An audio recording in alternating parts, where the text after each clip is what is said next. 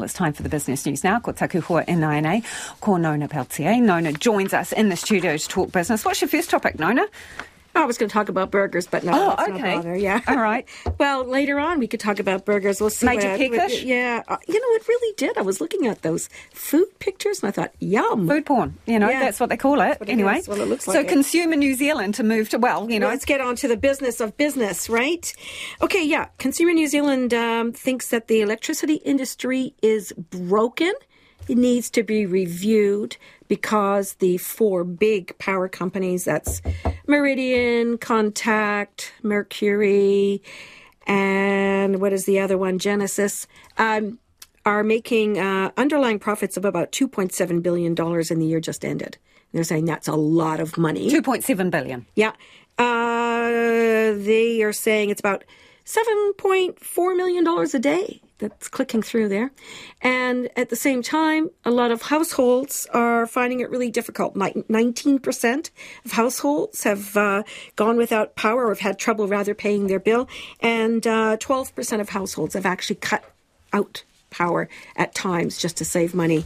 And so they're saying, look, 25 years we've had this current industry framework in place. It's time to review it, put something different in place, because it seems that electricity, the pricing isn't working for consumers. They're not benefiting as much as they should, that power prices are too high, and they're not really getting better. We do have an expectation that prices will continue to rise, especially as the power companies invest more for climate change mitigation and all sorts of others. I mean, at some stage you would think it would get cheaper, but it might not be for a long time. Okay, let's ask the viewers. 2101 on text. What are you seeing in your power bills? Let us know how your prices are going this winter. Is it putting the squeeze on you? Hey, we're almost at spring, so hopefully it will ease tomorrow. Off. Okay. Business confidence. You're confident about spring. Business confidence is picking up. What does the latest survey tell us? Okay, so we've moved to the highest level in 2 years in terms of business confidence. Okay. Wow. But it's still negative. Look at that look on your face. Yeah. Okay, so still negative. Okay, so we went up 9 points in July, but now we're a negative 4 points. We're still below the I'm kind of positive about the outlook. However, businesses were much more positive about their own outlook. So they're gloomy, but not as gloomy as they have been.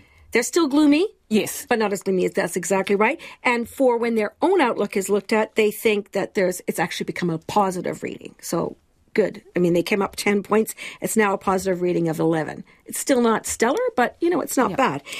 Now, why? Well, they've got a sense that inflation is easing. So this is making businesses feel a bit more confident as well. The labor market is also easing up. You've got more population growth, and you've got potentially a flattening of the housing market, that we've actually hit the bottom. So all of these things combined is giving business some confidence. We'll see how it goes, though, because there's lots of risks ahead. And what if they're wrong? What if inflation hasn't been tamed and the Reserve Bank has to back up and raise interest rates? There's a lot of concern, not just here in New Zealand, about the state of play, but also internationally. And that we're seeing in, of course, our own markets, too. Okay, joggers on for a sprint through the market. Okay, so the top 50 index, it ended up 1/3% nearly, 33-point gain to 11,554. That's pretty good, because in the Asia-Pacific region, things were not as good. It was set for the worst month since February. Sentiment is down because of the gloomy outlook for China. And there's a lot of concern about what's happening with the U.S.